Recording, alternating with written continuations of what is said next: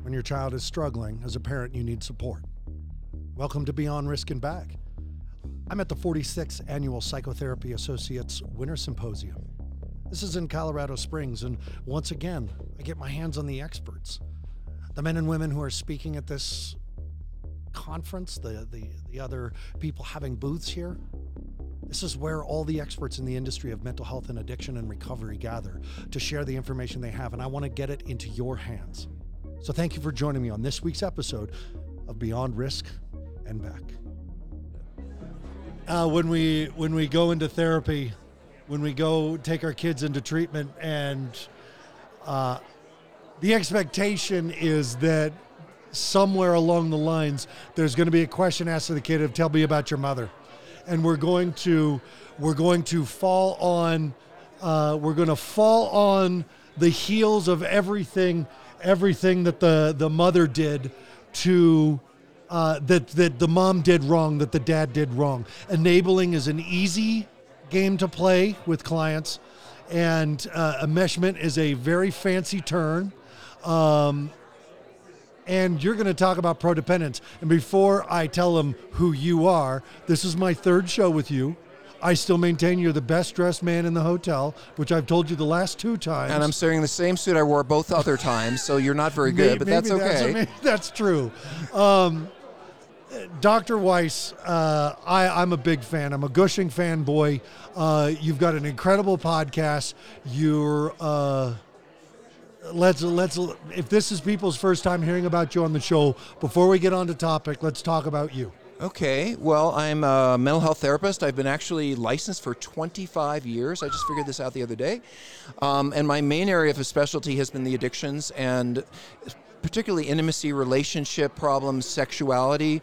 But in the more recently, I've been looking at family work and how we can support families who are dealing with addicts. And I've just felt a lot of frustration with the codependency model for a long time. Okay. And I decided to do something about it. Okay, so codependency, enmeshment, blaming the parents for what the person is going through. One of the examples that is used is you got a kid who's struggling with drugs, and rather than your kid going out in doing these drugs out on the street or something like that, you're letting the kid do it at home. You're not saying no to the kid, you're not holding your boundaries, but the kid's not leaving the house. At least you know where the kid is. And I've even talked with moms who've gone as far as buying their children heroin, so that they at least know that the heroin is pure and it doesn't kill them. And the model in the treatment industry is saying you're just giving your child a safe place to die.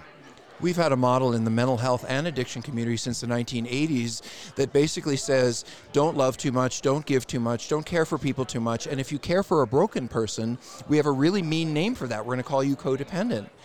And this has never worked for me. I've been in the addiction field for 25 years. It's never felt right. And for those people I work with, whether it's a wife or a mother, or those people don't feel like they're doing anything wrong by trying to love the person who's broken. You know, I don't understand this whole idea that if you spend 2 years loving a broken person and that deeply affects your life in negative ways, that there's something wrong with you.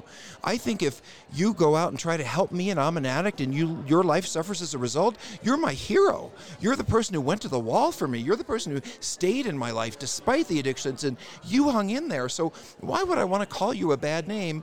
Why would I want to blame you for having the strength and the guts and the courage and the willingness to hang in there with me?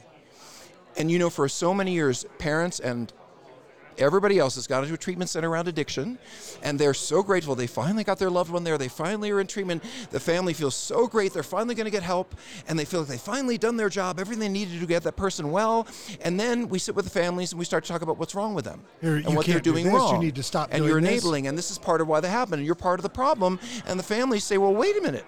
I've been working triple time, 3 jobs, gaining weight, not exercise, doing everything I can, nagging, complaining, enabling, whatever I do to get this person to stop because I love them so much. And now you're telling me that there's something wrong with me.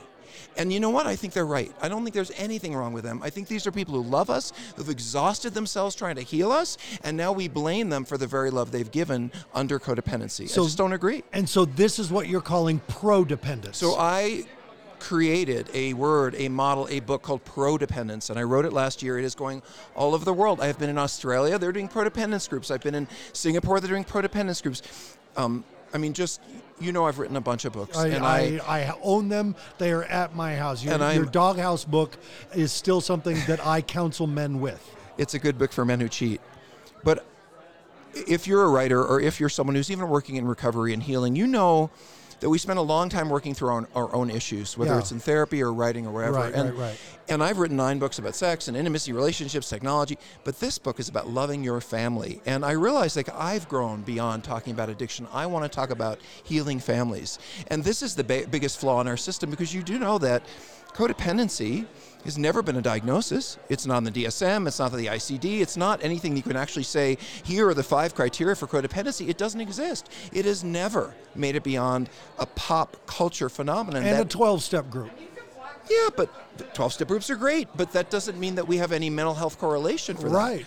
And Al-Anon was always there. And Al-Anon, so just so you know, I did my PhD, my doctorate in studying codependency. And I read every book, and I read all the articles, and I looked at all this, and I realized that, and if you read Prodependence, you'll see this, it's really it was an amazing thought for the time, mostly for women who wanted to be less dependent on men and be independent and get out there and break the glass ceiling, and they don't need to depend on men, and they don't need men leaning on them and all that stuff. But when it became more about, you shouldn't support people, you shouldn't give to people, you shouldn't make someone else's life a priority over yours. Sometimes we do. My kids' lives are a priority over mine. Sometimes my spouse's life is a priority over mine, especially if they're unwell. So for anybody to say that that's a bad thing, to put your life aside for someone you love who's troubled, I think that's a miracle. And so, prodependence. If you're married to an alcoholic, I want to say, I'm impressed with you. You're my hero. You stuck by that person. You still held on to the good in them despite all the bad they were doing. I think you're amazing. And why would we ever say that it was wrong of you to stick by or to help or support? Maybe the ways you tried to help weren't effective. Well, what parent or spouse is trained how to do addiction therapy? Right, exactly. My favorite story, around this, I'll just tell you, is the woman who decided that she was going to keep her husband from driving her kids drunk, losing his job, or getting a DUI because he was drinking during the day. And he would pick up the kids drunk, and he would get arrested, and he'd lose jobs. So she said to him, look, I'll make a bargain with you. I will bring home a fresh, clean bottle of vodka. It'll be cold on the dining room table. You can have it when you get home at 4 o'clock, as long as you work sober, you drive sober, and my kids come home sober. And you know what? For 2 years, that guy was sober until 4 o'clock in the afternoon. Now, she started coming to me when that didn't work out anymore. Right. If you were a heavy-duty CODA person, you'd say, oh my God, she was enabling his drinking. I would say she found a way to do harm reduction in her home she couldn't get him to stop drinking, but she could get her kids to school safe. She could keep the money flowing in. She could keep her husband getting arrested. And when the disease got so progressive that she couldn't get help anymore doing that, well, then we can help her make it better. So I'm listening to you, and I have a level of incredulity going on in me. And it's not about what you're saying. It's about that I feel like this is the first time I've heard it said, that there are going to be people listening to this show going, thank you. Because no one has ever taken a second to say, you know what, not only did you only work with what you got, but they're still alive because of what you did. And you hung in there. And you weren't trained, and you tried anyway. And when things didn't work, you looked for new ways. I wish the whole fucking world was just like you. And I'm listening to you, and I'm thinking back to the parent weekends, and I got to change my language. How many parents have been told, just let go of your kid and let them struggle? Well, listen, if you're the therapist who said that and your kid dies on the street, do you really want to be that therapist? You got a mentally ill kid. Maybe they're never going to get it together. Maybe you are going to have look, where this all comes from me, is not only how I've seen it affect families, which is they feel like they did something wrong for hanging by or loving the person they loved, but in addition to that, what is the message we give to the addict? Codependency basically says, well, this person was really troubled for being with you and picking you, and if they had grown more, they would have picked someone healthier, and in fact, if you don't hurry up and grow, she should probably leave you because they're going to grow without you. And they hung in there with you, codependency says, because they were sick, and in their wellness, they would detach from you. That doesn't make any sense to me. Oh. I mean, I think that people exhaust themselves trying to make people better and love someone. And yeah, their trauma symptoms come up, their issues come up. Wouldn't your issues come up if your wife had cancer? So why not if your wife is an addict? It doesn't make any sense to me, and I've just decided I've had enough. You're right. If I've got a spouse or a kid who's got cancer, I'm going to do anything it takes, and I call it a disease. But then this other thing I'm calling a disease, we're telling people you got to create a cut bait point. You got to know when to bail. You got to set some boundaries. You got to watch out for caretaker's burden. You got to, we're going on and on. We not only do that, but it's an assumption, right? That every partner and every family member of every addict is an enabler. Well, isn't there anybody or has huge trauma in their background? Do you think anybody ever married an alcoholic or who doesn't have a huge amount of trauma? Maybe they're just, the trauma is living with someone that you love who's falling apart, which means you're falling apart. Because in an attachment world, which is how we look at mental health today, right. What's most important is our connections. The person who hangs in there with me despite the pain, they're not troubled, they're a hero. And that's how I look at it. And that's what Prodependency is all about. Now, does this suggest that you shouldn't have boundaries or that you shouldn't set, I'm not willing to do this part, I can't do this, or I can't go against my own value system? Like, you're not asking people to sell out on their own beliefs. I think there are a lot of ways to help improve how a family functions, especially if there's been a crisis like an addiction, without having to blame people for the way that they ended up functioning in the crisis. I can say, wow, bringing bottles home didn't get him sober, sure helped you for 2 years.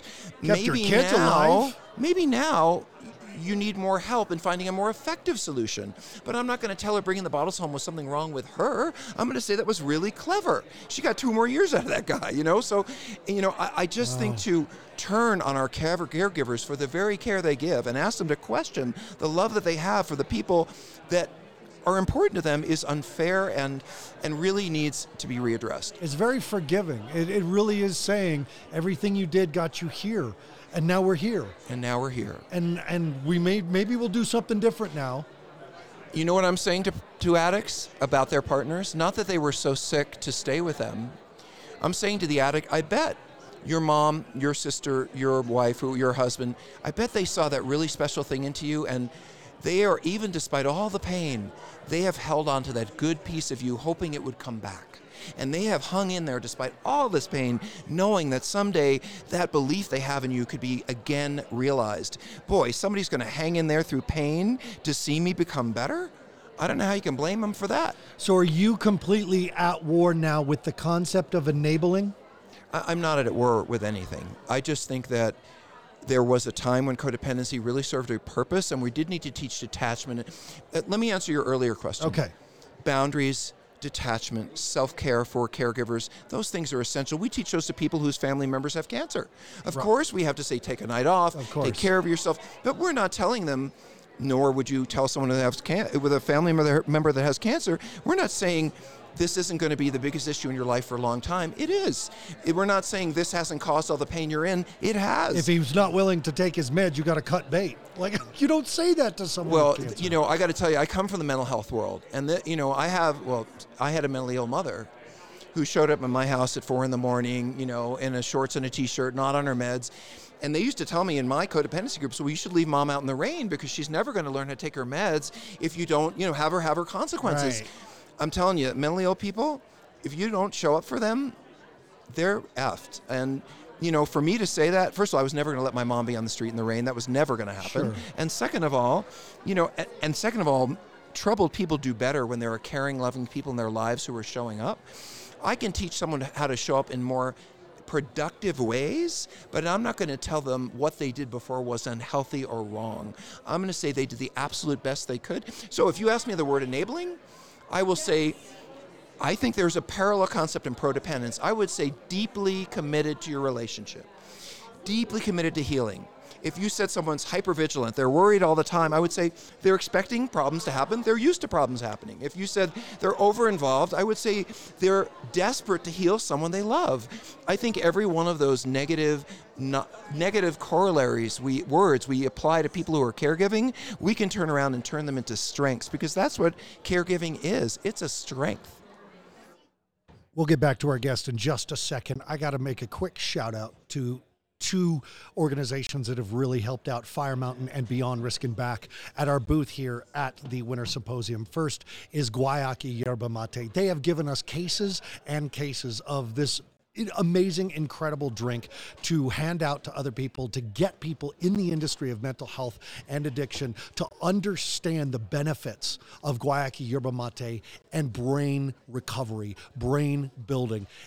I could spend an entire episode, which I did, by the way, with one of the co-founders, David Carr. So go listen to that Beyond Risk and Back episode. And you can always Google benefits, scientific research behind yerba mate, and you will understand why we give this drink out to people in the industry. This is a hidden gem that is getting more and more popular. So please support us being supported by Guayaki Yerba Mate, and go pick yourself up a can and get some for your teens. And then second, I need to thank Psychotherapy Associates Winter Symposium people themselves for letting us be here and broadcasting this show and helping us email all of the speakers to get the information, the new cutting edge research in brain development, addiction recovery, mental health. And I get to interview these incredible people and get their information into your heads, parents. So thank you to Winter Symposium and thank you to Guayaki. Okay, let's get back to our guest. I'm astounded and I'm blown away. And you're right, what you just said off the air, this strength-based conversation, this strength-based modeling, this strength-based therapy, this is something that therapists do. With everyone except families. Why? And here's something else to think about. In the 35 years since codependency was created, in the addiction world, we probably have, and I know this for a fact, at least 3 or 4 different models for treatment. We've got Buddhist recovery, we've got equine recovery, we've got EMDR, we have all kinds of ways, meditation. We don't have anything in 35 years other than codependency for families. And I'm tired of families coming last. I think they need something more loving, more current, more workable than what we've been doing. But what is the reason why? Have we fallen victim to the same thing that the families did, and we're just focused on the identified patient as well? So there's a guy named Dr. William White. You may have heard of him. He's the historian of the addiction field. And what he writes about how we talked about wives and spouses of alcoholics in the 50s. He said, basically it was like this. If you would drink 2 if you were married to her. In other words, wives were seen as nagging, complaining, masochistic, whining in the 40s, in the 50s. Then we got systems theory, we got all these new theories, then we got codependence. I truly believe that codependency is a more sophisticated way to blame and shame caregivers for the love that they give. Because, well, I'll stop there. What I hear from that, and the analytical mind, the mind that wants to justify the existence of this problem, is to say the love they got was not the love they needed, and we had a caretaker that couldn't meet a need, but was trying to meet their own needs through the love they were trying to give, which didn't reach. That sounds really confusing. How about I love you, you're falling apart, I'm there for you, I'll do anything I can. And if I can get you better, I will. And you know what? Because I love you so much, and because you're not getting better, I'm getting frustrated, I'm getting angry, I'm nagging, I'm complaining, I'm turning into someone I don't want to be. But don't diagnose me for the person that I have become and trying to get you well, you motherfucker. Yeah, that's what we do. We look at the addict and we say, listen, when you're hungry, you're angry, you're lonely, you're tired, you're forgiven. The mom's hungry, angry, lonely, and tired. So listen, if this show can be a message to every parent who feels pain that their child is struggling or has struggled with addiction, it is not your fault. Children are who they are where they are, you've raised them the way you have, and whatever you've done to try to keep them sober, to try to push them in the right direction, I know that you only did that out of love. I know you're only trying to do the best you could. So I would never call that anything except loving, caring, supportive, even if it was misguided, even if it didn't work out, it still came from a place of love. How, now that parents are hearing this and they're like, yeah, that's right, I did this out of love. How can you tell a parent to start advocating for themselves? Well, then we have to talk about, okay, if all of your loving, if everything you did came out of love, it doesn't mean that everything was effective. maybe bringing home the bottle wasn't effective, or maybe letting them go to school was, or maybe sending the treatment center. I mean, I don't know what wasn't, but once the families and loved ones of addicts get into our world, us healers, well, then they have us to help them. So I will say to them, like, you've done everything you could, and you did a great job, and everything you did was useful and helpful or not, but here I am, and I can help guide the things that are going to be more useful. We can eliminate the things that weren't. So I don't understand how this field of addiction looks at parents and spouses and says, and blames them for not knowing the right methods to use for addiction healing. I don't think most spouses went to college to study addiction, and yet we expect every wife to know how to heal her husband who's an alcoholic. And we're still here and we're bickering back and forth on which model is going to be the most effective, and we're the professionals in 20 years. Well, and you asked me that question, so I'll say it. Yeah. The model of codependency comes out of the addiction world, which has been very separate from mental health for a very long time. Yeah. It's never been true in the mental health world that I would go to a caregiver, like if you had a schizophrenic brother, and you were, or someone had cancer, I would bring you casseroles. I mean, I would support. It's not been that way a long time in that world where we would judge or shame or devalue or even be curious about why you gave care. Of course you gave care. You were full of love. It's only in the addiction field, only where we've held on to this pop culture notion that you are giving too much, like women who love too much. Hey, introduce me to a woman who loves too much. I want her over on Thanksgiving, hang out, play cards, be with my friends. I want all the people who love too much to be at my house on the holidays. Right. Because we're going to have a heck of a good time. That's going to be a great party. Okay. I mean, I want to just keep going, but you need to go catch a flight. So the book is called Prodependence, Yeah. Moving Beyond Codependency. And the goal was not to give people another way to work through codependency, but to say, hey, maybe there's another way. Maybe we can be more loving, more caring, more compassionate with our caregivers and still redirect them into better self-care, better boundaries without them feeling like they've done anything wrong getting there in the first place. Prodependence, Dr. Robert Weiss. Talk about your podcast too. Oh, hey, we have a hot podcast just like you.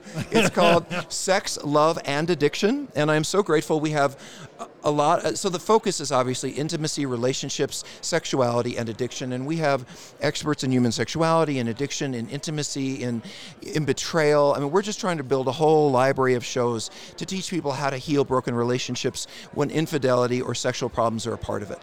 I'm proud to know you. I love seeing you on the cutting edge of you moving this whole industry in a new direction. I'll take a little credit, but I think, it's never any one of us, right? It's what's happening. We are all in a place, I think, where we want to be more loving, where we value our relationships more than we used to. And we can give the credit to the women who love too much. Well, I'll give it to the men who love too much. How about that? Hey, folks, you got a great podcast here. I hope you're listening, and you're listening more. Thank you. We'll see you next week, folks. This has been another episode of Beyond Risk and Back. Thank you so much for joining me, parents. Please remember to give us a listen, a like, a subscribe, and share us with your friends, other parents who need the support. I have a few people I'd like to thank. First is Fraser PR. I'd also like to thank Your Cause Consulting. And I need to give a shout out to Deepen Productions. As always, thank you to Mental Health News Radio for hosting this show. And I'd like to thank Guayaki.